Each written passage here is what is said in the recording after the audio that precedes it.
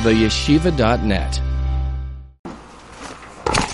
So in Perek Beis and Perek Gimel,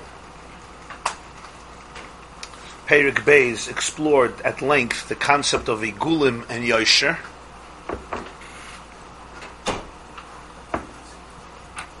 which are two processes that exist throughout all of the universes and all of reality and all of the worlds, also known as Nefesh and Ruach,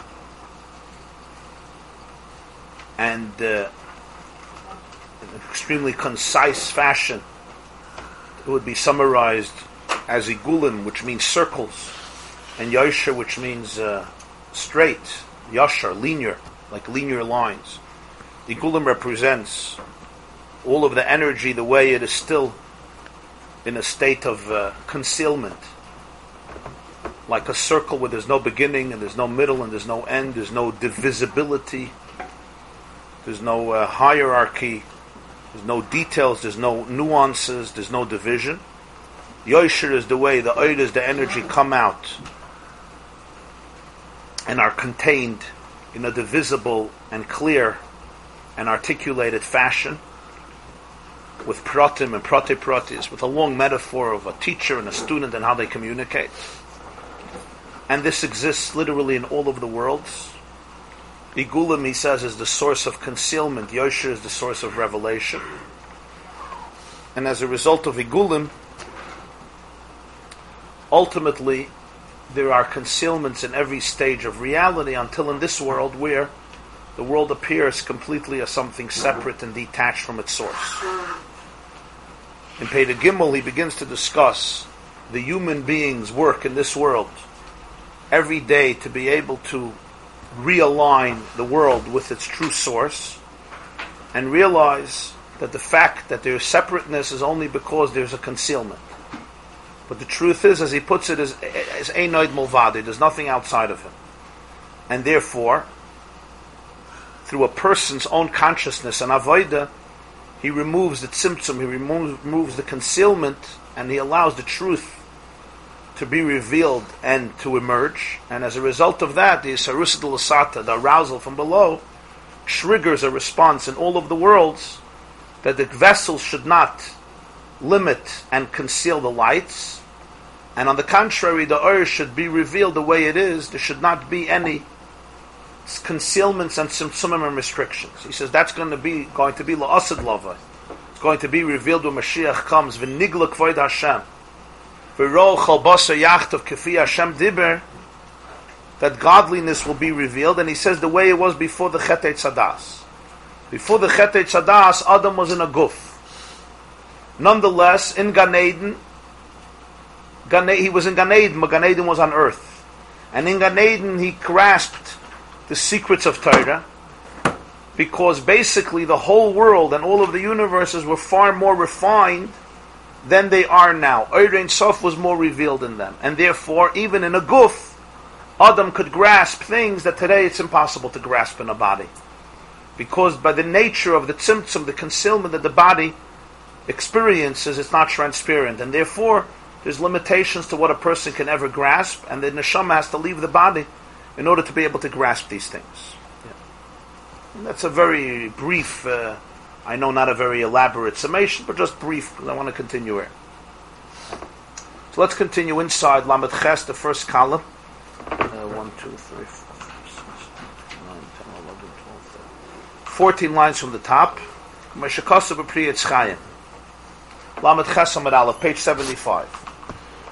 14 lines from the top, Lamed Ches Column 1. Make sure it says Shlach on the top. Meshakasav B'Priya Tzchayim Shara Shabbos.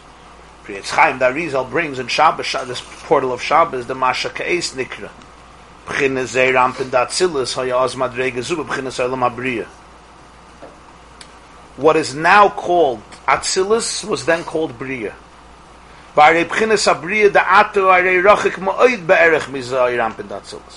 the Briya today is uniquely remote and very powerfully distant from Atzilus. So this explains to you the paradigm shift. That what is today Atzilus was then Briya. That means that everything was different, because today Olam HaBriya is very remote from Olam HaTzilus. It's a completely different consciousness. So what we're saying is that the world was so refined then, that what we call today Atzilus was then only in a state of Briya. That means then Atzilus was even much deeper, much higher. What is today Atzilus was then the paradigm of Briya. That's what he says. The world of Atzilus is essentially divine. Atzilus represents his own faculties, his own koiches. The infinite light dwells there with ultimate revelation. The world of Briya represents creation, something from nothing. Briya already represents things that are created, that are separate. They are created as new things from nothing to something. They're finite. Kenoida, as it's known. So therefore, the distance between Atzilus and Briya is essentially an infinite distance. The world of Atzilus is called the world of Atzilus, not Briya. The difference between Briya and Atzilus is extreme. Briya means creation. Atzilus means, like we learned, V'atzalti min haruach, I will emanate from you. It's basically bringing out what was there before. It's not a new creation. Olam HaBriya is already a new creation, Yesh Me'ayin. Olam Atzilus is just Elokus, godliness coming out in particular koiches. It's still a descent legabe Ein Sof itself, but it's still a koyach mikoychosav. It's his koiches. Like the ray of the sun. It's an expression of the sun. It's not a new creation. Olam HaBriya is called Briya. It's a nivra. It's a created being. Atzilus is exposing, revealing, actualizing the Ein Sof in a particular fashion. So you can't compare the two. They're both called Olam, but you can't compare the two. There in Atzilus, it's called concealment only because the Ein Sof is channeled in a particular vessel, a particular koyach. Briya, it's a whole new Metzius. It's called the Yesh Me'ayin. It's not the divine, it's the creation. It comes from the divine, but it's essentially the creation. And we're saying is that what is today Atzilus was then Briya. That was the paradigm by Adam before the Chet. Ubechet Adam Arishan Hushin is Gashmu Oilamus. The Chet of Adam Arishan caused the Oilamus to become Megushim, to become more material, brute. Lias Ein Sof Meir Bema De Helen B'Tzimtzum. That the Ein Sof, the oil of the Ein Sof shines in them only through concealment. Atshav Oilam Azah Gashmi. Ein Sof Muster B'Hem B'Tachlis. That in this, the point that in this world, Ein Sof is completely eclipsed. So just like before the Chet, even in a guf, Adam was in a different state. He could be in Gan Eden in a body. Today he can't be in Gan Eden in a body. It's part of the Sastra. It's a contradiction. Because the definition of a body is that there's certain things that are essentially eclipsed and one cannot have a vision the way the soul has it without the body. The moment before the soul comes into the body and the moment the soul leaves the body, it sees everything in a different light. Completely in a different light. All the limitations of vision and awareness and perception that are imposed on the soul as a result of the physical body cease to exist. Suddenly a person could see things, Mesoifa, Olam, Vatsoifa, there's nothing blocking. There's literally nothing blocking. It's that satellite. What? The full spectrum of light, yeah. Everything emerges. That's outside of the guf. In the guf, in Olam HaSiyah, there's a tzimtzum, there's a helam, so the little vision you get is eclipsed. That's all in this world. The kashalamata nasas kafis etrachera. When a person down here below in this situation does what's called a skafis etrachera, he subdues unholiness, tainu. Havaras hat tzimtzum v'astarish yibagili alakus benefesh adam. The person pounds on the tzimtzum. The person removes the tzimtzum. The person removes the concealment. That there should be a little gili alakus, a revelation of godliness in the human soul. It has a ripple effect that in all of the universes, the kalim should not block the earth. Everywhere there should be a greater gili of alakus. And where does it happen? It happens down here, where you have the greatest hester, the greatest concealment, and the person is challenged to fight the hester skafis etrach. This is the meaning of the pasuk v'iskadashta v'yisem kedoshim ki kodesh ani Hashem. The pasuk tells us in Vayikra, You should sanctify yourself. You should become holy. Why? Because I'm holy. I, God, I'm holy. What's the reason? Because he's holy, therefore I have to be holy. You tell somebody, you have to do this because I do this. You do it. Gesundheit, enjoy it. What's my problem that you do it? You should sanctify yourself, make yourself holy. Why? Because I'm holy. Okay, so you're holy. Very good. I'm happy that you're holy. Why do I have to be holy? What's the reason? The key kaddish. The pshat is befirish v'hiskadashtem. When it says v'hiskadashtem, what does it mean you should make yourself holy? K'mayim Razal, on this Chazal say, the pshat is v'hiskadashtem, kaddish atzmecha b'muter loch. Sanctify yourself even in that which is permissible to you. What does this mean? The hainu liyas eskafis et racher. Essentially, v'hiskadashtem is another word for saying that one needs to be kaifa, one needs to subdue the other side. Shelo yastiru hashamayim v'ha'aretz v'chol gashmi yisa'olam al'or kedushasi yizbar. Kaddish atzmecha b'muter loch has a mission statement behind it. What is it? That heaven and earth and the entire physical universe should not block Or Kedushasi Yisbarach, the light of His holiness. That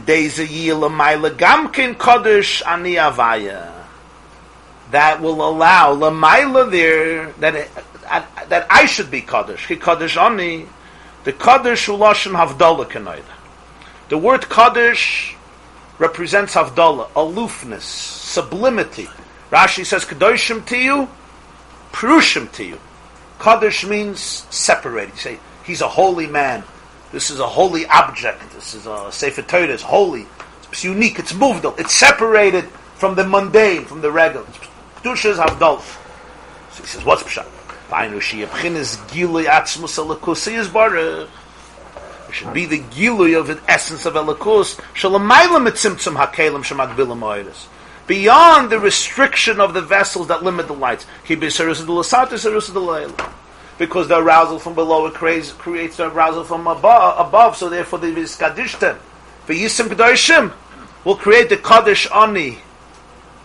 Kaddish Ani Hashem. What's Kaddish? Kedusha Lashon Havdal. In other words, not the Elikus that's limited in Kalim, but the Kedusha which is Muvdal. It's beyond the Kalim that can only happen through the Vizkadishtem. But if the Rebbe Shalom will be more evident by our puncturing through his kafia, etc., so why is he becoming more elevated? If I care, he's becoming more visible. He's less aloof. He's more visible. More visible tends to mean less aloof, not the other way around.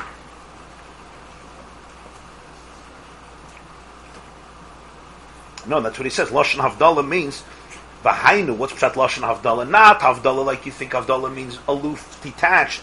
V'hainu sheyeh b'chinas gili atzmos shalamayla mitzimtzum hakelim, which is not the kedusha. The kedusha doesn't come out.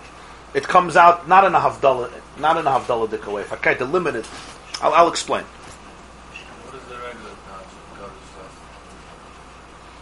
He's saying the regular touch, but he's explaining what the regular touch means. I'll explain. Kaddish atzmos. The Gemara says like this: V'hiskadishtem v'yisim kedoshim ki kaddish ani. So Chazal says the Kaddish atzmecha b'muter loch. You should sanctify yourself with that which is permissible to you. Meaning, there are things that the Torah prohibits. Achilus nevelis, achilus treifus, bias asuris, relationships or foods or activities that are forbidden. You don't need a tzivui to be holy. The Torah says, don't do it. You don't do it. Do it. There's a special mitzvah to make yourself holy. What do you make yourself holy? What is this a mitzvah? Not to eat treif. There's already a mitzvah not to eat treif. Not to enter into certain relationships. So Chazal say this is a separate mitzvah. Kaddish atzmecha b'muter loch. Even that which is permissible to you, you should still sanctify yourself in. There are things that are permissible. You should still have kedusha even b'muter loch. The famous Ramban in Parshas Kedoshim says Kedoshim tiyu ki kaddish. Over there it also says Kedoshim tiyu ki kaddish ani. You should be holy because I'm holy. Ramban says, what's that mitzvah? That somebody could do all the mitzvahs, but there'll still be a novel b'rishus haTorah. Novel means you could still be a disgusting, a menuvel, a degenerate. A novel is a degenerate with the permission of Torah. Of everything you have a heter in the Mishnah Brura. Everything. You have always a heter for everything. In other words, you follow everything to the T. Nobody will ever be... Your Olam Haba is going to be perfect. Opposite of it stinking. It's going to smell. In other words, he's a novel. He's a manuvel. But it's Bereshus HaTorah. So Kadosh Atzmecha B'Mutalach means, the Ramban says, Kadoshim to you means, you're allowed to do it. But you should sanctify yourself in that which is mutter to you. They say, I told you Mistama once, no? They say a maisa to dramatize it. There was once a poor man, he didn't eat. So he went to Psayid and he said, can I have some food? He said, I don't give poor people food. He says, give me something from the garbage. So he gives him some of the garbage, it was a smelly food. And he was so hungry, he eats it fast, and then he faints, he gets sick, they take him to the hospital. So this man tells his wife he has to go visit him in the hospital. Bikur Cholim. The next day he dies, he says he has to go to his Levaya. The next day he tells his wife he can't come, he has to go for Shiva, to pay Shiva call. He comes home, he's happy. His wife says, what are you so happy from the Shiva call? He says, how can I not be happy? See how many mitzvahs I committed with one smelly piece of fish. Where do you get such a opportunity to do so many mitzvahs with one piece of fish? So that's a dramatic expression of an idea of novel Bereshus HaTorah. Somebody who's officially very religious but doesn't get it. Completely doesn't get it, but they think they're through. That's what the Ramban says. Novel Bereshus HaTorah. You're disgusting, but everything with the permission of Torah. You can't catch him anyway. You can't catch him. He's smart. He knows how to, everything he finds up a source. But here we go, next step. When you say Kadosh Atzmecha B'Mutalach, what does it mean, Kadosh Atzmecha B'Mutalach? Sanctify yourself in that which is permissible to you. It's permissible, but you should still sanctify yourself. What's the meaning of this? What's the meaning of this? So here you have a definition. Some of us sitting in this room grew up with this concept. This was said a lot. Kadosh Atzmecha B'Mutalach means even that which is permissible to you, you should sanctify yourself. From this comes the idea of precious. What's precious? Asceticism. There's food on the table, but you don't have to eat it. It's permissible. Kadosh Atzmecha B'Mutalach. You could do certain things that are permissible, but Kadosh Atzmecha B'Mutalach means sanctify yourself even in that which is permissible and stay away from it. What is the meaning of this? Why should you stay away from it? Why? If it's forbidden, it's forbidden. If it's permissible, why should you stay away from it? Anybody was taught this as a child? Kadosh Atzmecha B'Mutalach? A lot, yeah? And how did you understand it? Huh? What? Okay. In a very painful way. In a painful way? Meaning? If not, you're not holy. I saw somebody once when Shabbat Shiva said it was a very special person. He ate one potato At a time. In front of you or even at home? Okay. That's a madrega. One piece of potato chip. Like eating one cookie. That's the way that I looked at it. As a madrega. Somebody has the... Yeah, so it's always put up al madrega. It's Kadosh Atzmecha, a person who's completely disengaged from the material world. There's a whole meal, he's not going to eat the whole meal. He'll eat what he needs to survive. Yeah? He'll eat what... There's a hot mikveh and a cold mikveh, he'll go into the cold mikveh. A hot shower, he'll go with Kadosh Atzmecha. Relationships, he does what he has to do. Nothing extra. The concept of enjoyment, self-indulgence, fun, excitement, this is all sitra acher. This is all klippah. It's not an aveira. It's not an aveira to go on a roller coaster to eat potato chips, right? Or to do other things. You say it is an aveira. Why can't you say regular pshat, Kadosh Atzmecha B'Mutalach? You want to be holy, do what's mutter. That's it. Simple pshat. That's not it. The bay is in. Kadosh Atzmecha in. Is that Not by virtue of doing what's in Mutalach. Oh. So generally, here again, the way it's communicated, this is a Maimah Chazal. This the Gemara teaches this Kadishtim v'Yisim Kedoshim is Kadesh Atzmecha B'Mutalach. The Fi Chazal, it's a mitzvah esim in Atayra. That itself is a mitzvah esim in Atayra. The Ramban explains it in Kedoshim to you. What's the Nakuda of it, though? The way people often understand it is, it's a form of torture. It's a form of oppression. It's a form of self-abnegation. Even though it's mutter, nonetheless, still it's not good. Which in a way raises more than one eyebrow. Why? It's not enough that you took away so much from us, God. Now even that which is permissible, you're going to make us feel guilty. It's like Vifel is Ashir. First you aser almost everything. Yeah? You aser almost everything. Now there's the little bit that's mutter. No. Kadesh Atzmecha B'Mutalach. Das euch nicht. A piece of marble cake. No. No. Sprinkle cake, 7, never. That's Sitra Achera. Wouldn't be such a bad. Huh? You're saying on the cake. Wouldn't be such a bad. From a health perspective. So the person thinks to himself often, everything is usher. What's Kadesh Atzmecha B'Mutalach? It's already mutter. No. Now I'm going to get you from another way. I'm not going to tell you it's usher. I'll tell you it's mutter. But I'll tell you, if you don't do it, if you do it, you're not holy. So you could have made it usher. Why are you calling it mutter? So the way the Alter Rebbe, the Baal HaTanya, defines it here is, if you see his words, he says, what's Kadesh Atzmecha B'Mutalach? Shelo yastiru hashamayim v'ha'aretz v'chol gashmi yisraelim al or kedushasa yisbarach. It's a whole different punkt farket. Kadesh Atzmecha B'Mutalach means a person works to reach a place that heaven and earth and the physicality of the world don't eclipse on their own truth.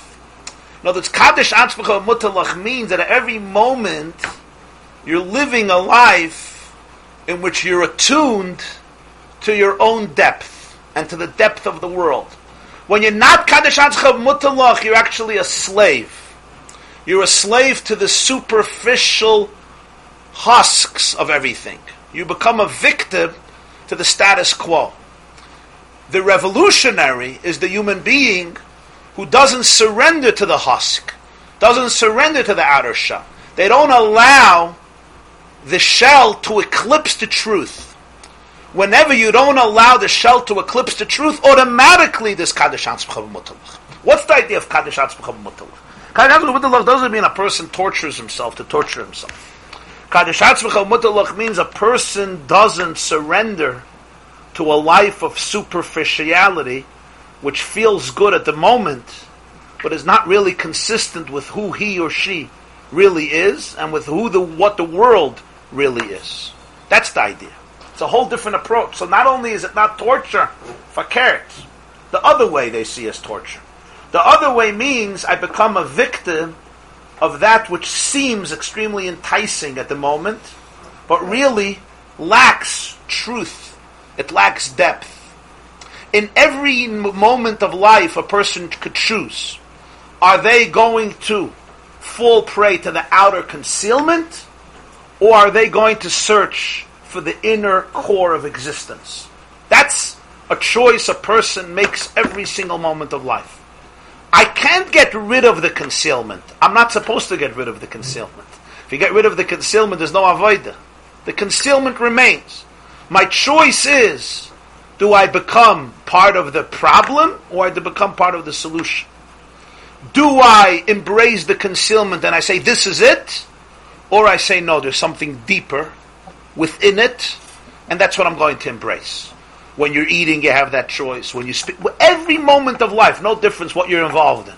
Any moment of life, any relationship with anybody in any situation, there is always this choice. Always. When a person, lamashal, take an example, you're home, and you're tired, and you're exhausted, and you're stressed out. Does this happen to anybody? One time Huh? it happened once last week. It happened once, okay. Last week, wow, I thought last year. Yeah. So now a person naturally, their fuse is very short at the moment, right? It's about to experience a short circuit. They generally have in a good day they have a short circuit. never mind in a bad day. And as a result of that, a person is feeling very, very intense emotions. They want to scream, they want to holler, they want to quit, they want to run away, they want to hit, they want to whatever they want to do. Yeah. What's my choice at the moment? There's different options. One option is a person makes believe he doesn't have these emotions. But that's not true. He does. He does. Another option is not only he makes believe he has the emotions and he knows he has them, he taka follows them. Which is what a lot of people do. They just follow them. And then an hour later he feels bad, and etc. Or a day later he feels bad, and he has to start apologizing. Or he doesn't want to apologize, he just continues that way, la'olam v'ad, then he never has to apologize for care. But then there's another option. The third option here is, a person knows exactly what he's feeling. And he doesn't have to make believe it doesn't exist, because it does exist. This is what's happening. But he doesn't have to pathologize himself. He doesn't have to turn it into a pathology, meaning he doesn't have to define himself as a sick person, as a horrible person, and this is who he is, and that's it. Rather, the person could let it be for what it is, and choose to follow that which is true, deep inside of him, his true values, rather than what his temperament or his instincts or his habits are saying at the moment as a result of his hunger or his exhaustion or his not feeling well or he's so tired or he's so stressed out. So what does it mean? What is he doing basically? He's not allowing the Hester to take over. When you realize that certain things you're experiencing because truth is concealed in this world. Truth is concealed. The value of relationships are often concealed. The value of who you are is often concealed. The value of your children is often concealed. And therefore, other things take over. But it's all a Hester. Now I could choose to embrace the Hester, to embrace the concealment, or to say no. I'm going to live from a space that goes deeper than the concealment. What is Kaddish Ansmecha B'Mutalach? Take any permissible thing in life. The question, though, is it's permissible. Torah doesn't say it's forbidden. But now ask yourself one question. By engaging in this act, what am I doing? Am I getting closer to the truth of the universe, to the truth of my soul, to the truth of existence, or I'm getting further? That's the only shayla. If I'm getting further, I'm reinforcing the concealment. I want to remove concealment. That's what Kaddish Ansmecha B'Mutalach means.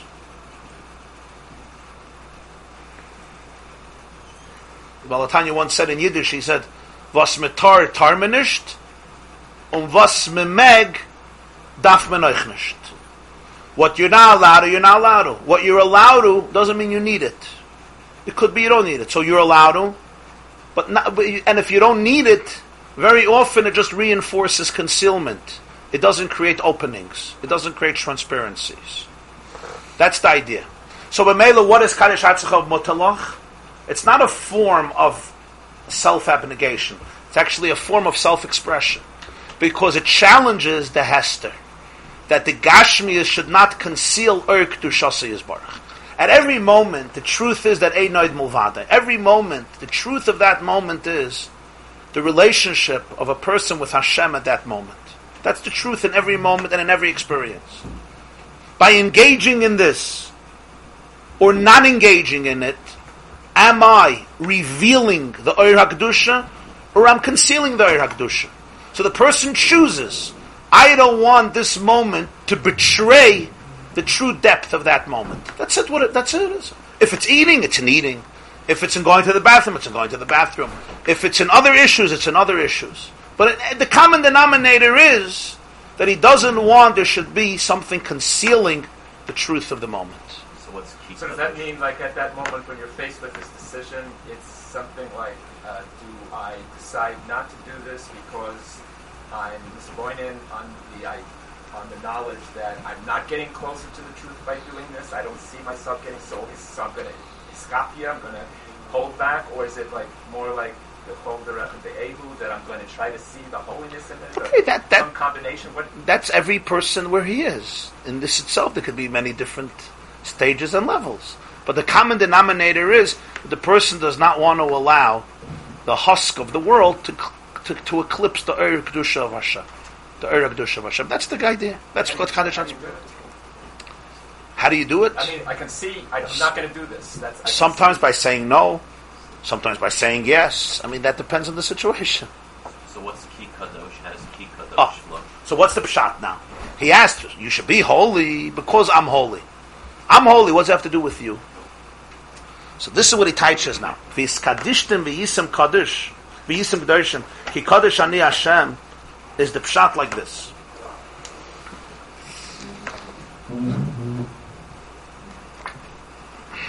It's a subtle idea. You should be holy. Why? Because I'm holy. What's the connection?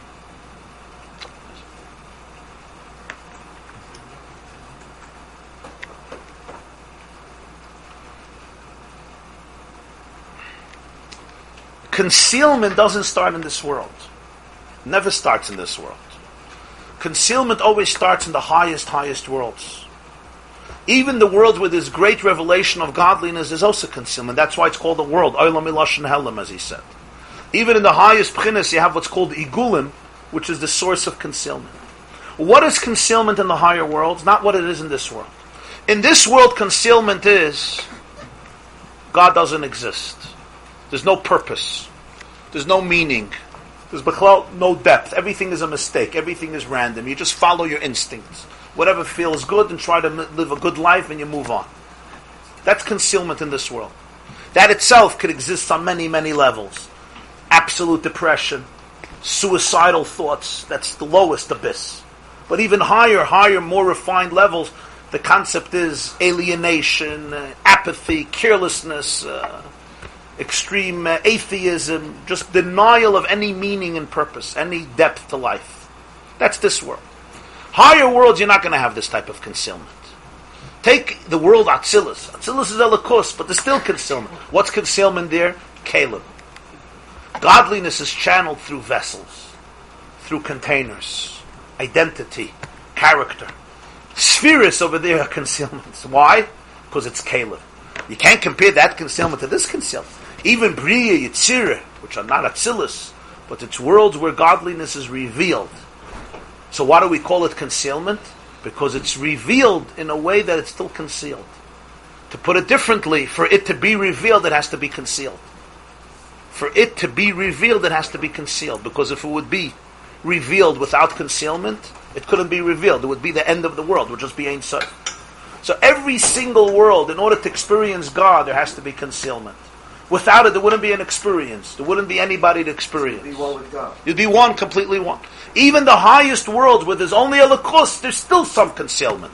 But it's not concealment like this world. This world takes the cake. As he says in Tanya, you can't get a lower world in this world. You can't conceivably create a lower world in this world. You can't. I mean, I guess you could, but you can't create, when he says you can't create a lower world in this world, he means you can't create a lower world in this world that still has hope. God could have created a lower world in this world that would be hopeless. That he could have done. Sometimes that's what the world looks like. But if you hear the news. But this is the lowest world which you could still get out of. There's still hope for elevation. There's still... Without understanding. Yeah. Right. A person can reach the Olam Atzilus? What do you mean? Could get there, or it's... Yeah, of course. Of course. So when you look at the concealment of this world, it's simply a reflection and an evolution of the concealments in all the worlds. It's just in this world it reaches its crescendo, its peak, its deepest level of Hester. So now we come back to the pasuk. V'yiskadishtem v'yisem kadoshim. You should be holy. What's pshat? You should be holy. Kedusha is lashon havdalah. V'yiskadishtem v'yisem kadoshim. You should be holy.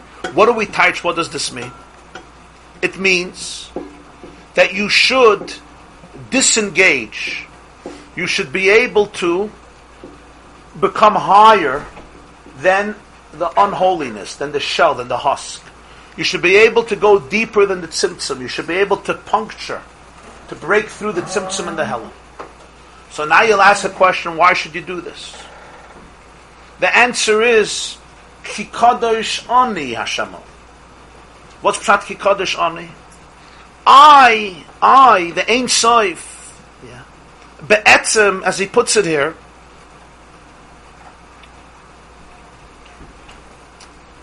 I'm beyond the tzimtzum. The truth of Elokus is beyond the tzimtzum. Elamai, it went into Kalim. It went into vessels. As a result of that, everywhere there's concealment. Everywhere. He's saying that's where I am, in other words. That's why you should separate yourself, because that's where I am. He's saying. Yeah. What Baruch Hu is saying. Yeah. In other words, concealment, the worst thing is to worship the concealment. When the concealment becomes a substitute for reality. The truth is, Ki Kadosh Ani. I'm beyond the Hester. Elamai, I went into Kalim. As a result of that, in every level there's Kalim. And in this world there's ultimate Tzimtzum. There's ultimate Hester. When you will be Kadosh, what happens is, you'll be able to be Megala, the Ki Kadosh Ani. You'll be able to undo the Tzimtzum and the Hester in all of the worlds, so that therefore the Kedusha of Hashem, which is Kedusha Lashon Havdalah, not the way godliness is, finite and limited within Kalim, but the way it comes out in its true revelation, which is Milashon Havdalah. What do we mean Milashon Havdalah? Havdalah means it's beyond Kalim. When something is in Kalim, it's not Havdalah. On the contrary, it's enclosed, it's manifested, it's dressed up. Havdalah means the way it is on its own. It's pristine truth. It's sublimity. That's what Havdalah means. Havdalah means it's disengaged from being manifested within limitation. V'yiskadishtem v'yisem kedoshim. Through your Kadosh Atzmecha b'mutalach, you create the Gilui of Kadosh Ani everywhere in the world, on all levels. That's what he says now. V'zewing in Amayim b'Zohar HaKadosh. This is what it says in Zohar. Kadeskafi sitrachar elasatis tali yikara dekuchabricha b'chulu alma. When Sitra Achra gets subdued down here, the covet of Hashem is explored, is revealed in all the worlds, the Hainu. Al Yidei de Skafi Sitra Achra. Shehu varat tzimtzum v'astara de shamayim v'eretz hagashmim. By removing the concealment of physical heaven and earth, the physical igulim, the way it's in this world, Al Yidei zeh istalik yikara dekucha bricha b'chol alma. In all the worlds, the covet of Hashem gets revealed. Even Lamaila, Elokus bursts through, it punctures the vessels, and it's not contained anymore within the Kelim. What's Chula Alman? Heim Alman Stimin, the Alman Disgalian. Whether it's the higher worlds called concealed worlds, or the lower worlds called revealed worlds, Chula Alman. Everywhere the covet of Elokus, the Gili Elokus is revealed infinitely. Infinity can only happen through the Avodah in this world. Why? Everything is with a tzimtzum. Everything is in concealment. Everything. That's the klal. Where are people challenged to undo the tzimtzum? In this world. In this world, when you undo the tzimtzum, how do you undo the tzimtzum? Every tenuah, every motion of a skafis etracher. Whenever you say no to concealment, what happens? It's not just you punctured the vessel in this world. Automatically, there's like you create a leak everywhere. All the vessels in all the worlds get punctured. So what happens now? The tzimtzum is undone on every level of existence. On every level of existence, the infinity emerges. Ki Kadosh Ani. What's the key? First of all, because that's the truth. Because I'm holy. What's my problem that you're holy? But what if your holiness defines who I am? That the concealment is fake, so then it's a good reason to be holy. And number two, my Kedusha depends on your Kedusha.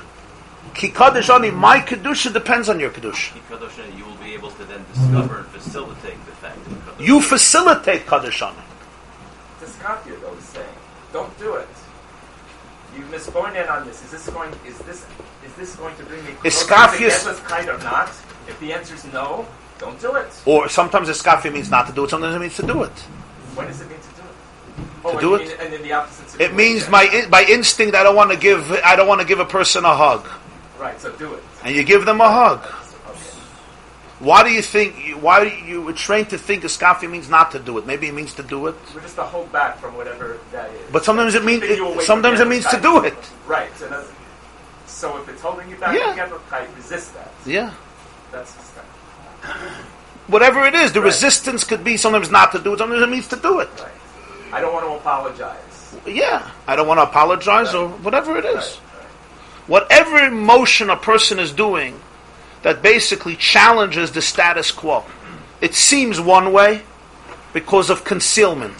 And the person goes one step deeper. A step deeper to literally see through the wall and go see what's behind it. Excavate it.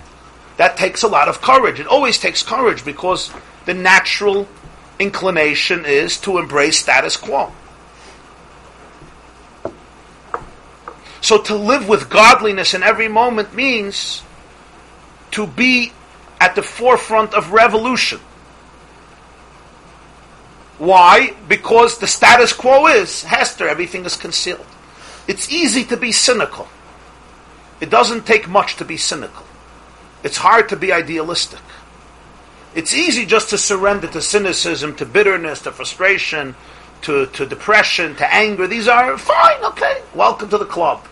Shalom Aleichem, Bruchim Abayim, welcome. The challenge is to be able to be Beikeya the Tzimtzum, to be Beikeya the Hester. So a person might think it's just a little fight within my own system, and every person always has these fights, these battles. So what he's saying here is, don't think it's in your system alone. Your system is basically the core, the axis upon which all the universes rotate. So when you create that change, that alternation, that puncture in your own system, even in a small thing, what happens is that all of the universes, everywhere, everything is changed. The whole reality is changed. The tzimtzum is undone, and the Ein Sof comes out in its full kedusha, in its full Havdalah.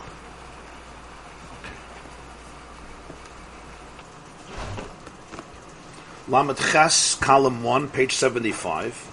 Close to the bottom of the page, the line starts, Stimin v'almen de Izgalia. V'zeu ha'mechuven b'teiro mitzvahs.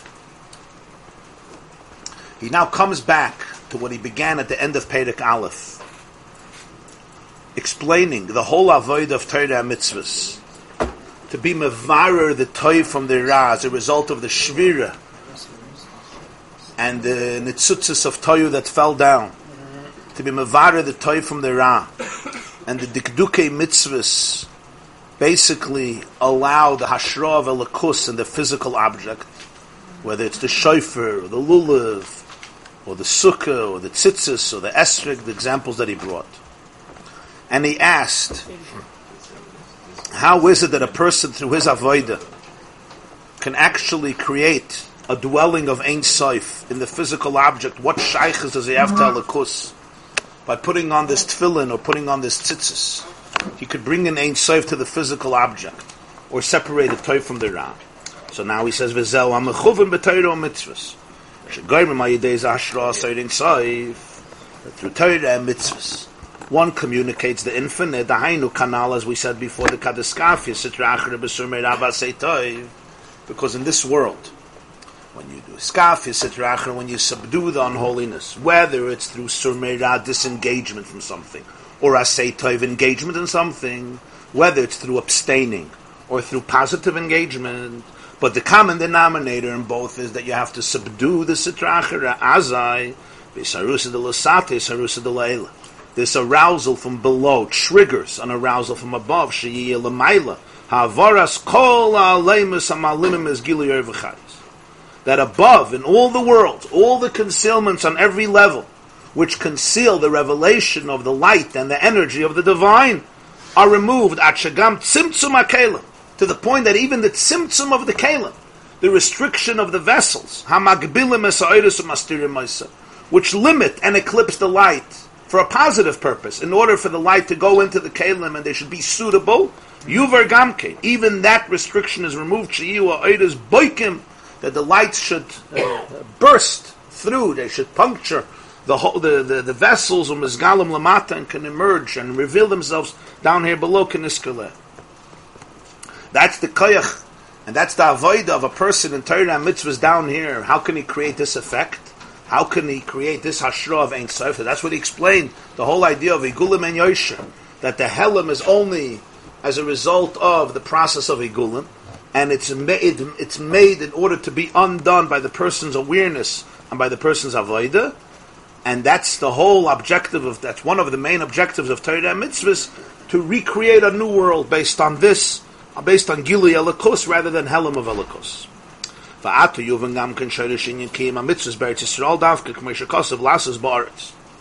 This explains also the idea of the Kiyum HaMitzvahs, the performance of the mitzvahs in Eretz Yisrael, precisely as the Pasuk often says, you're going to come to the land, Lasses Ba'aretz, to do the mitzvahs in the land. Kihinik Siv Ba'Eretz Yisrael, Eretz Asher Yizavas Chalav Udvash. Eretz Yisrael is defined as the country where milk and honey flow. In fact, as he said in the opening of the Maimer, when Yeshua and Kalev respond to the spies, they make sure to say that this land that he gave us is a Eretz Zavas Chalav Udvash. It flows with milk and honey, which doesn't seem to counteract or serve as a counter-argument to the spies. They didn't argue that there's milk and honey. They argued that there's milk and honey, but there's not going to be anybody left to live in order to enjoy the milk and the honey. So he says, Pirush, there's a deeper meaning here. Lashon Zavas, in Diktuk, in Hebrew grammar, the word Zavas, who Lashon Maf'il, represents in Diktuk what we call Maf'il, meaning Sha'oisali Zav Chalav Advash. It doesn't say Eretz Asher Zav or Zav Chalav Advash. Zavas means it causes the flow of milk and honey. It's a Lashon Maf'il. It creates the effect that it causes this flow. Not just a country which enjoys passively the flow of milk and honey. Spiritually, what this means is milk and honey represent two forces, two concepts. Like every physical food which contains an energy, represents an energy, Chalva and Vash represents the general evolution of the 10 spheres. Why? They're divided by two sides, what's called Shem Ma and Shem Ban, or another name for it is Chsadim Ugvuras. Ma, which is one way of writing out Yud Ke Vav Ke, Yud and Hey and Vav and Hey. If you spell it with Aleph, you have 45. Another way of writing it out spells 52. Ma is Begematria Adam, 45, and Ban, 52, is Begematria Behema, animal. Ma and Ban represent two polar ideas. One is the right side, and one is the left side. One is called Chesed, which is love, and one is Gvura, which is strength. Chalav, ki chalav ubchinas chsadim.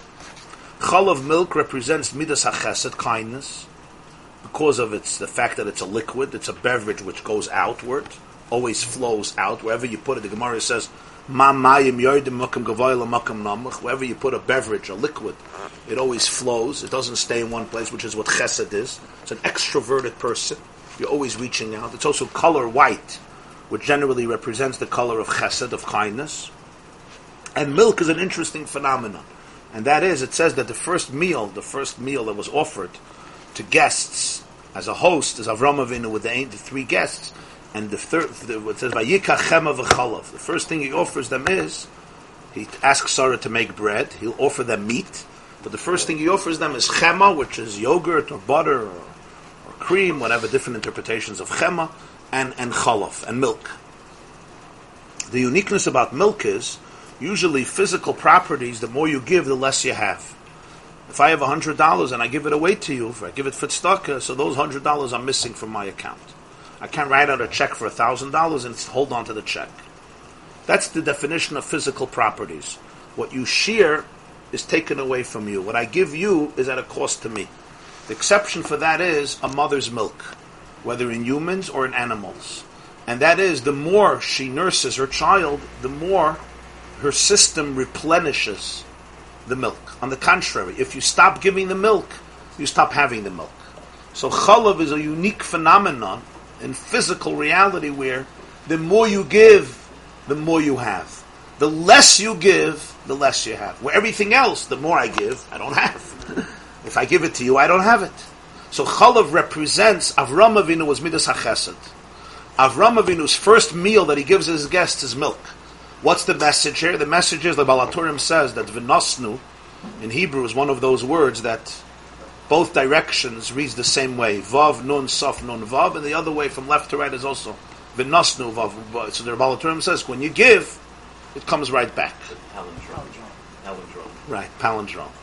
It's one of those words, nasan, nun, saf, nun, both directions, because you give, and it comes back. Where do you see that in milk?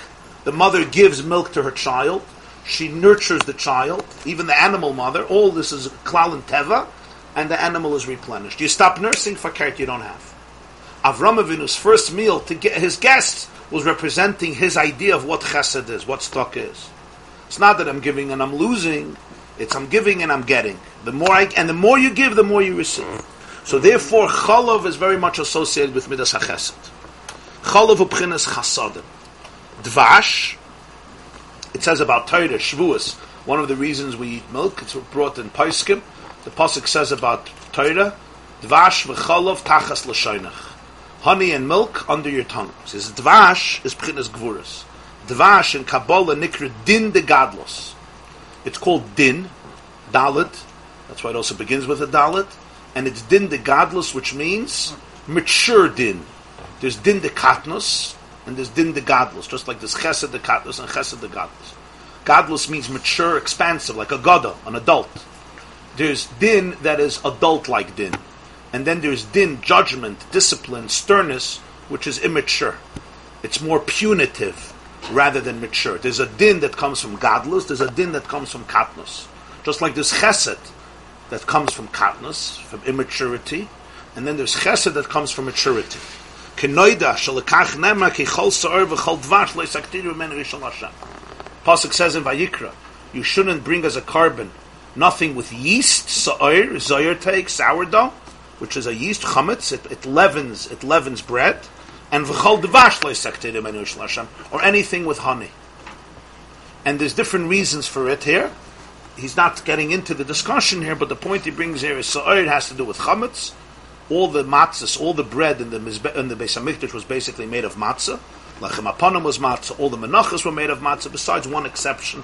The shtei halechem of Shavuos was made of chametz. Remember last year we learned a maimer for Shavuos about Shoyre Keser, Parshas Emer, was Svartam Lechem. He explains why chametz was brought only on Shavuos, not the rest of the year. After Sfiras Omer you could bring chametz, but the rest of the year everything was matzah. And v'chol dvash lo yisaktiru menu shel Hashem. Dvash also not. And it has to do because dvash has to do with din. Ushneim hin pchinas moichin de gadlus. Both come from a maturity. Moichin is intellectual awareness that is expansive. Cholav pchinas moichin de gadlus de chasadim. Cholav represents moichin de gadlus, expansive awareness that produces chesed. Commercial cholav aim like the mother's milk, shemegadlus havlav, which nurtures the child and makes the baby grow. Milk is an essential ingredient. Today there's a lot of discussion about it. The nutritious benefits, tremendous benefits that exist in the natural milk of a mother. It's not just milk brings physical growth to the baby. Milk also is what allows the baby to develop seichel, to develop moichin, to develop awareness. The kachla maila, spiritually also, cholov represents b'chinas bina shemegadelis evarim dezah.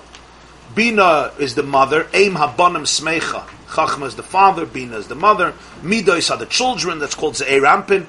Bina grows the limbs of ze'er rampin, ayidei ashbas haseichel, through the flow of intellect, v'hu anikra b'chinas cholov de ima. This is called in Kabbalah the mother's milk, or bina's milk.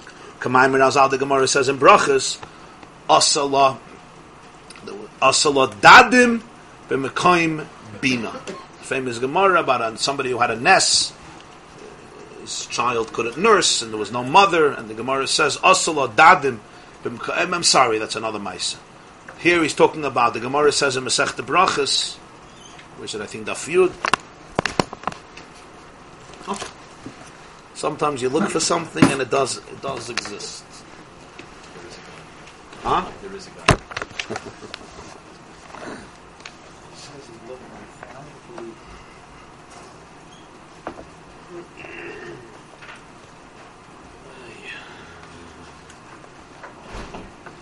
The Gemara says in Brachas Daf Yud,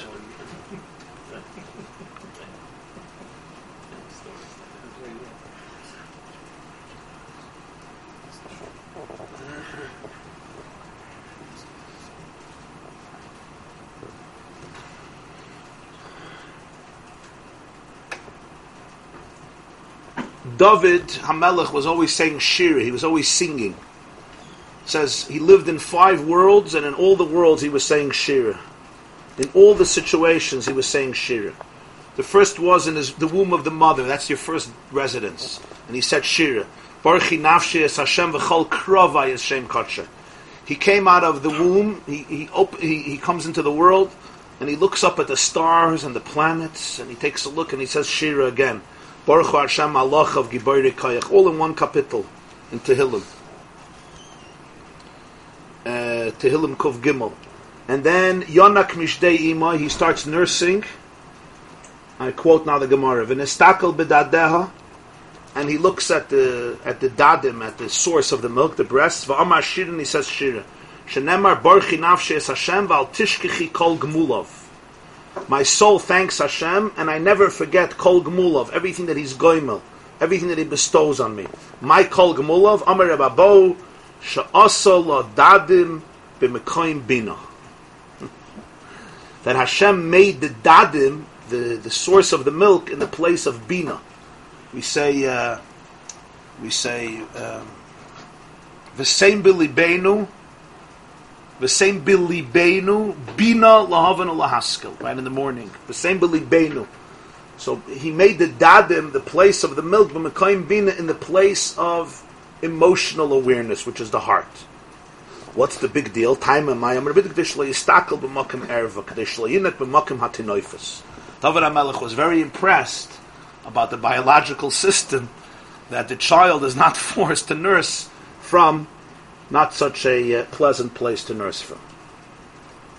So, Al Pi Pshat, okay, it's interesting, but the Balatanya says that there's a remez here, Oslo Dadim B'mkayim Bina, that Al Pi Kabbalah, the Chalav has to do with Bina. The mother's milk is the hashpa of Bina into the child. So Oslo Dadim B'mkayim Bina is not just a biological fact, it also represents a spiritual fact. The Beit Chayim Mevur Gam Kebinyan Elda Dumeida. Eldad and Medad were 2 prophets who are prophesying together with the 70 elders. So in Eitz Chaim, that Rizal explains, Eldad and Medad is like this. You have Dad, and you have Aleph Lamed and Mem Yud. That's part of Elikim. So Eldad is Shem Aleph Lamed, yeah, and then you have, in the middle is the Hey, and then you have Yud Mem. So Dad and Dad, you have one Dad, one breast on the right, one on the left, that's Dad and Dad. And in between, you have Eldad and Medad, which is, Eldad is Aleph Lamed of Elikim, and Yud Mem is the last letters of Elikim, and in the middle, between the Dadim, is what the Arizal explains is represented by the letter Hey. What's the point here? The point here is that Eldad and Medad are the Shnei Dadim. Al Pi Kabbalah, their prophecy represents the 2 breasts of Bina, from which the milk goes out to the midos in order to raise and mature the midos, which are the children. All emotions need bina, they need awareness in order to develop them, to cultivate them, and to allow a person to experience them. All emotions are basically thoughts. The thoughts translate into emotions. That's chalav, in physicality and in spirituality. Udvash ubchinas moichen de gadlus de gvuras. Dvash is the gevura that comes from mature moichen. Shari nikra din de gadlus, v'aynu shem b'chinas gilu ya'oiris hepech b'chinas hatzimtzum shel hakelim. Both dvash and chalav represents gadlus instead of katnus, which means instead of having the tzimtzum, everything restricted, everything is done in an expansive fashion. So both the chesed and the gevura are both informed by moichen de gadlus by profound awareness and maturity. There is a difference of chesed and gevura when it's done from a place of moichen de katnus, and when it's done from a place of moichen de gadlus. Honey comes from bees. Now, if you go into a beehive, it's not such a chesed experience. It may be a gvura experience. It's interesting that bees, by us have a pretty negative association, but the food that they create is tremendously sweet. But it has not sweetness, but there's a certain sharpness to dvash. Dvash is sweetness, but it's a sharpness. So it's actually called Gvura of Moichin the Gadlus. Gvura of Moichin the Gadlus has a sharpness to it, but it also has a sweetness to it, because it's not punitive, it's not vengeful. There's a type of Gvura that comes from Moichin the Katnos. Comes from weakness. You're in a very weak state, and when you're in a weak state, you're Gvuradik. Your intensity comes because you lose control. Gvura of Moichin the Gadlus is intensity that comes not from loss of control, but from powerful control. It's a different type of Gvura. It's Gvura that comes from strength, not from weakness. The same is true Chesed. There's Chesed that comes from weakness, Moichin the Katnos, because you have no courage. And then there's Chesed that comes from strength.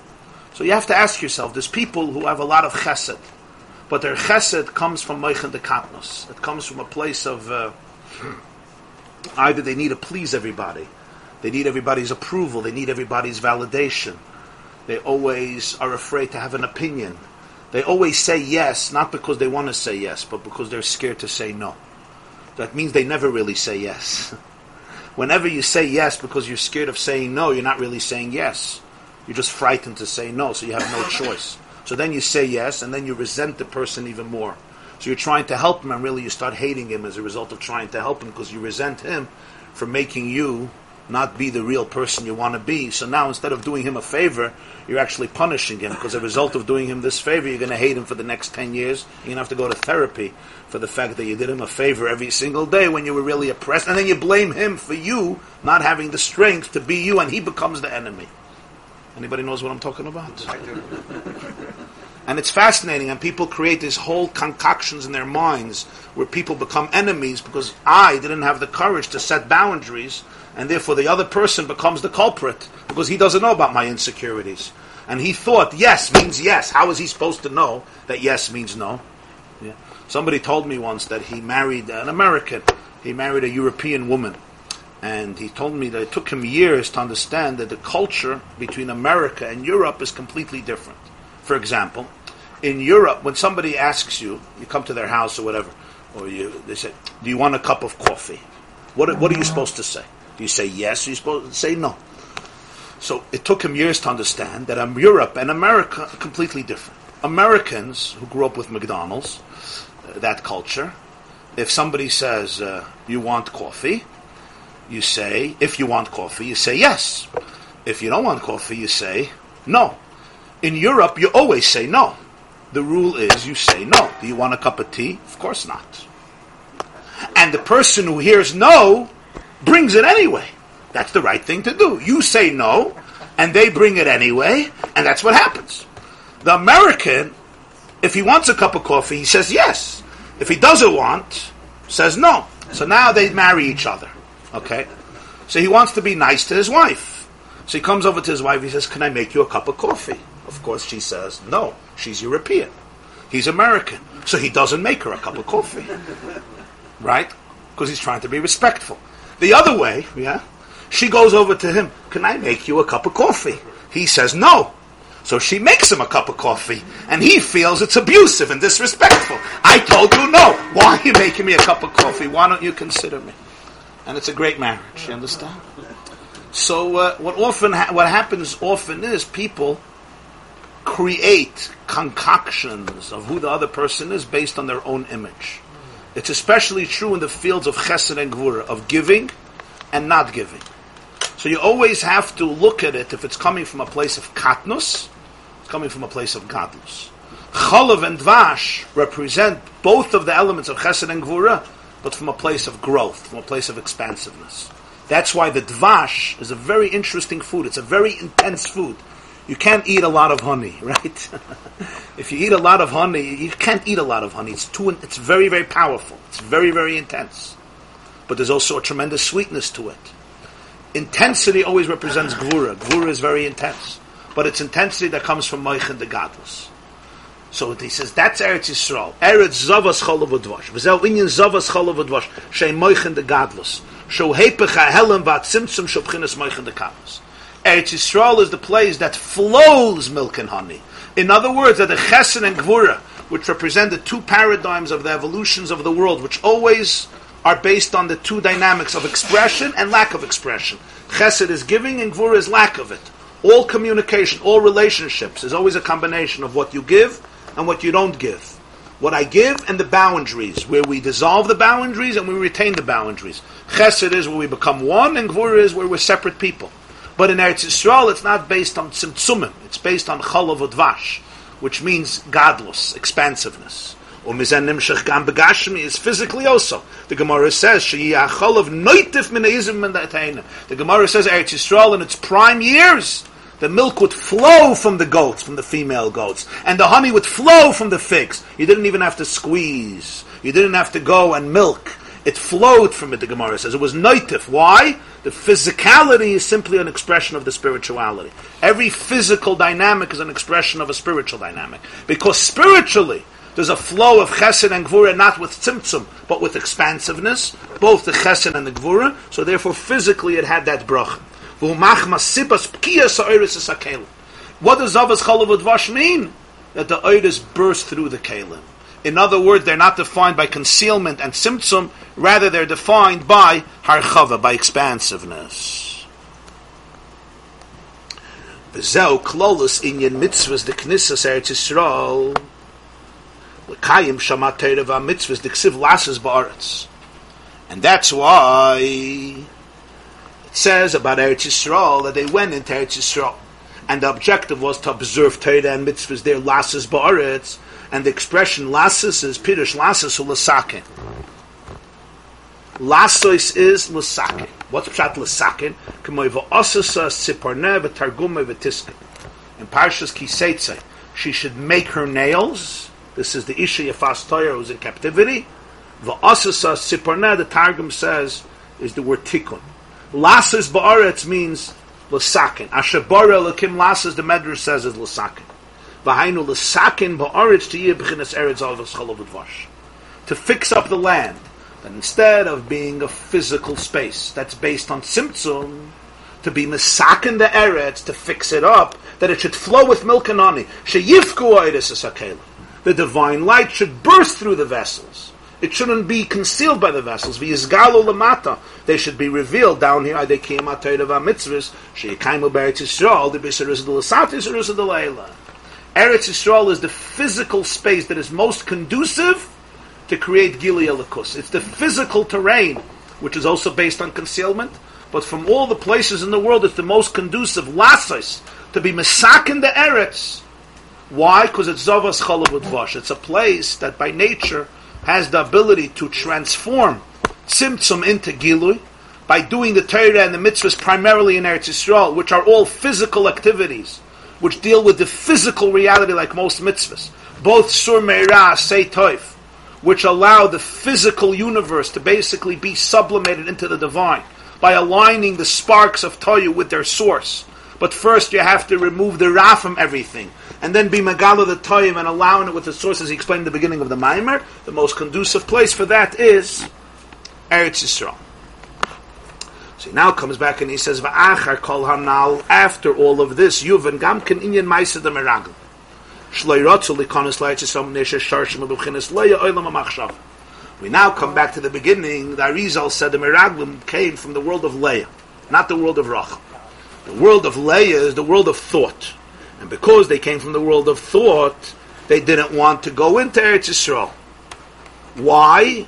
Because they come from Olam HaMachshava. V'tanu, they had a taina. What was their taina? Lama tzichim leidet b'bchinas Olam HaDibur.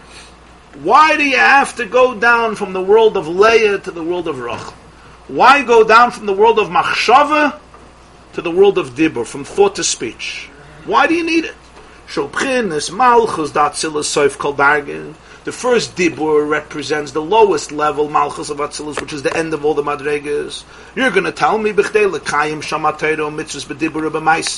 the objective is to go down and observe Torah and mitzvahs in thought and in action and words and actions. This will allow the P'kiyah Sa'odas, the splitting of the light, and the Gilui Ein Sof.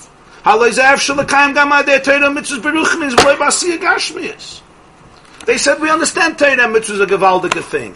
But what do you need? The physical action. You can do everything spiritually through meditation. Da'inu, ki gam ba'olam ha'machshava yesh kol pratim animtzoyim b'dibur u'maisa.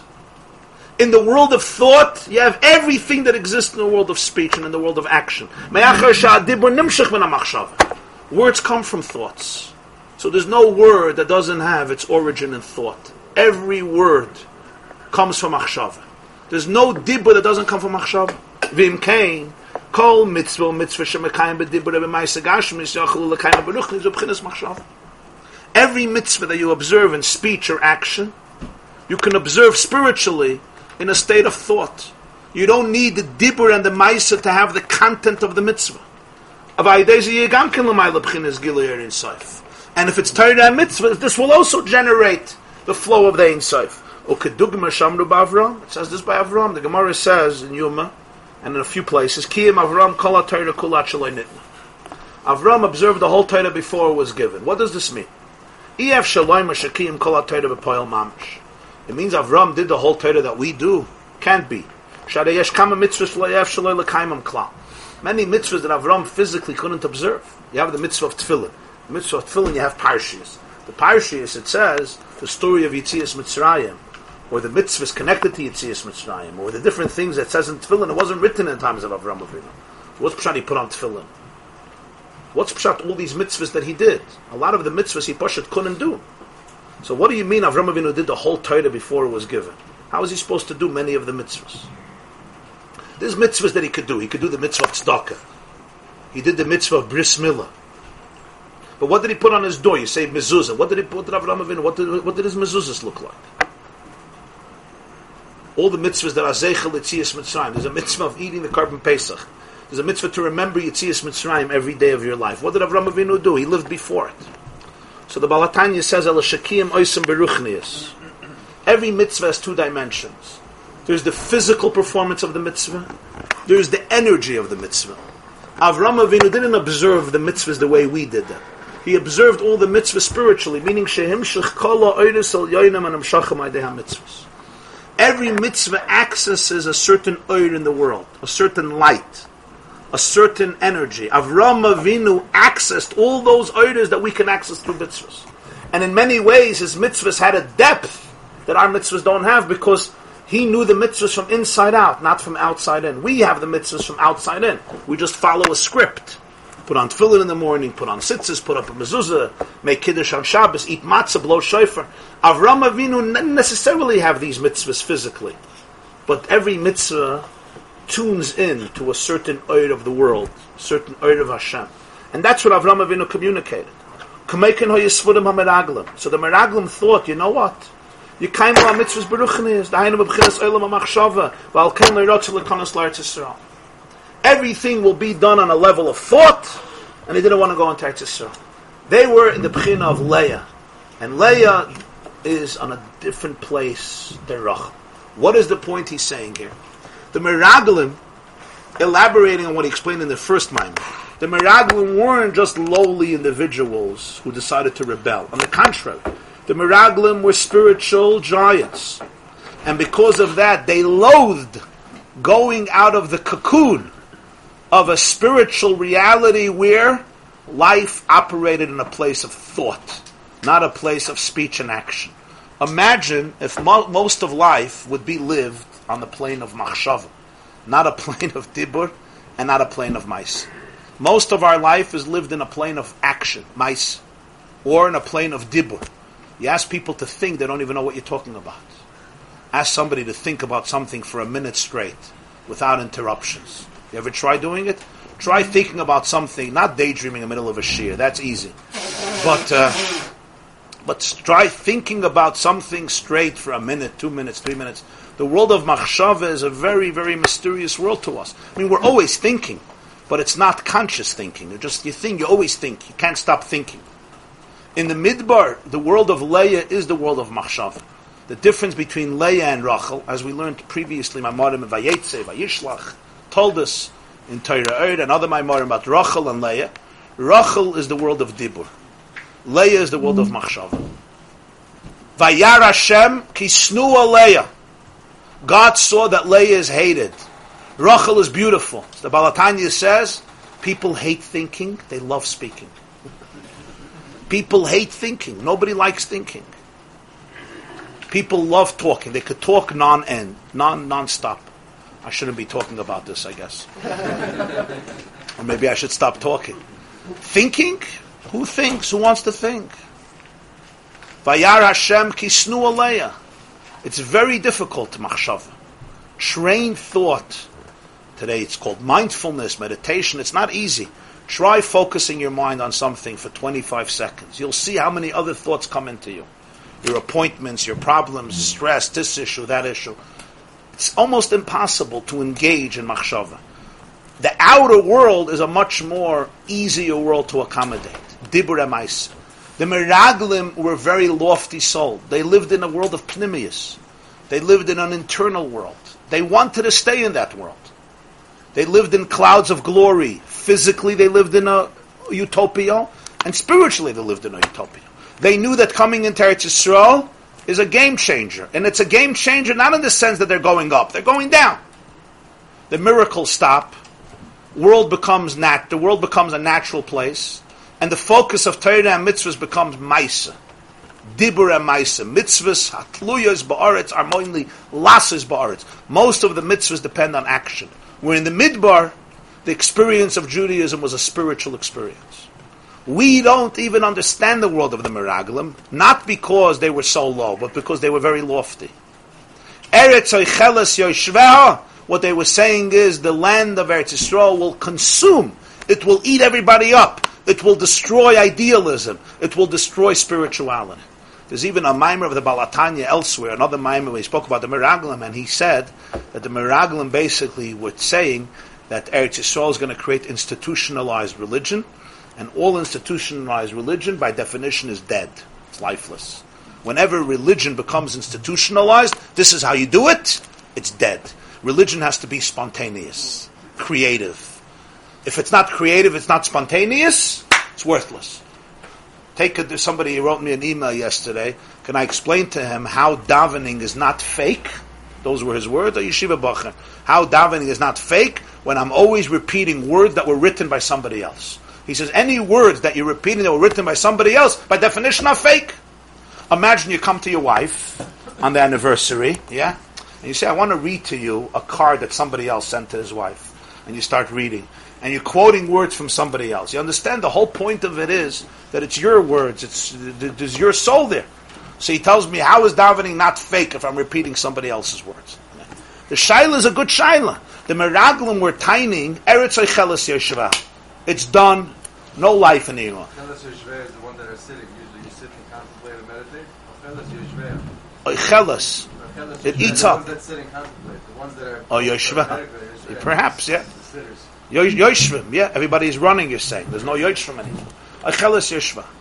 This was a tain of the Meraglim. The tain of the Meraglim was a call for Judaism to really become a Far Eastern religion. And you'll see many Jews of this generation ran to the Far East. Why they run to the Far East? Hundreds of thousands of Jews ran to the Far East.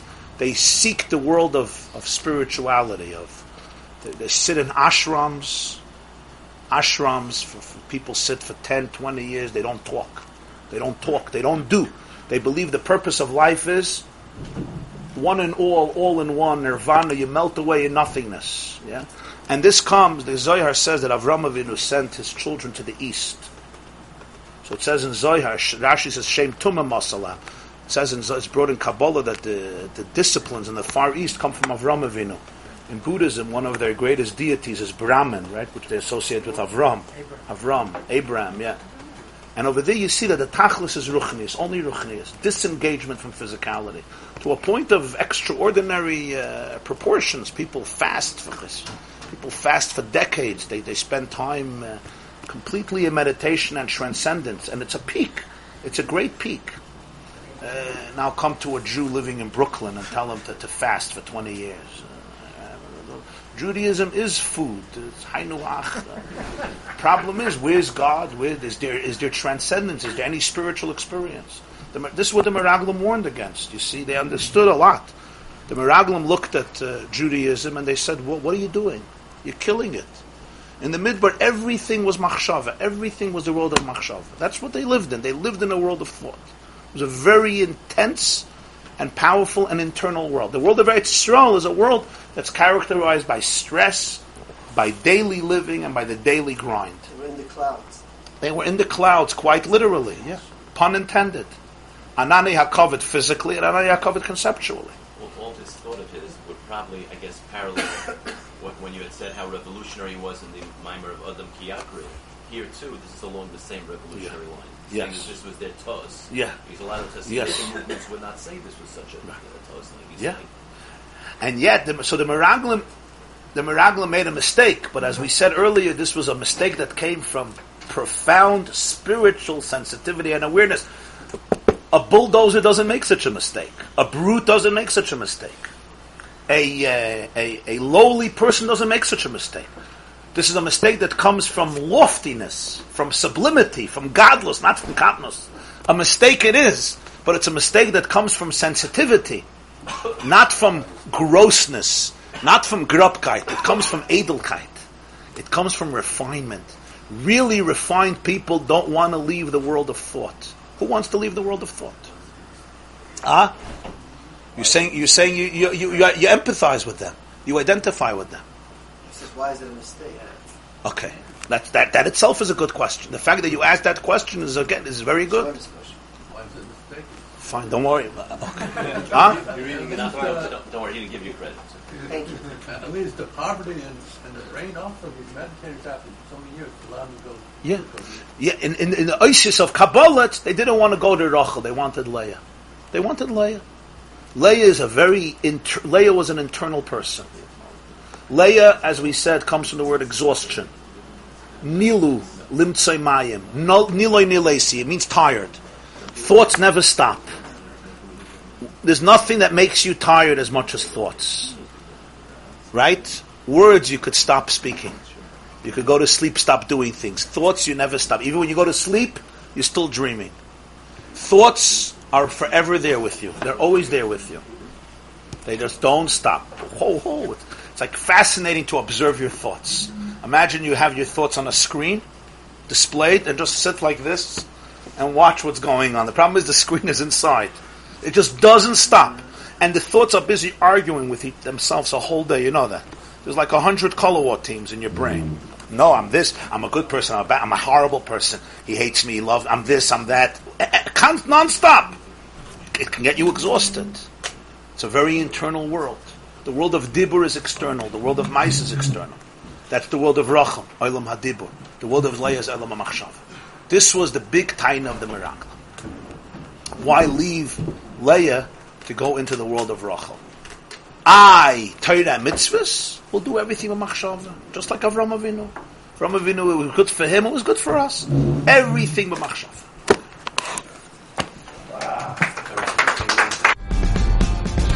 This class is brought to you by theyeshiva.net. Please help us continue the classes. Make even a small contribution at www.theyeshiva.net/donate.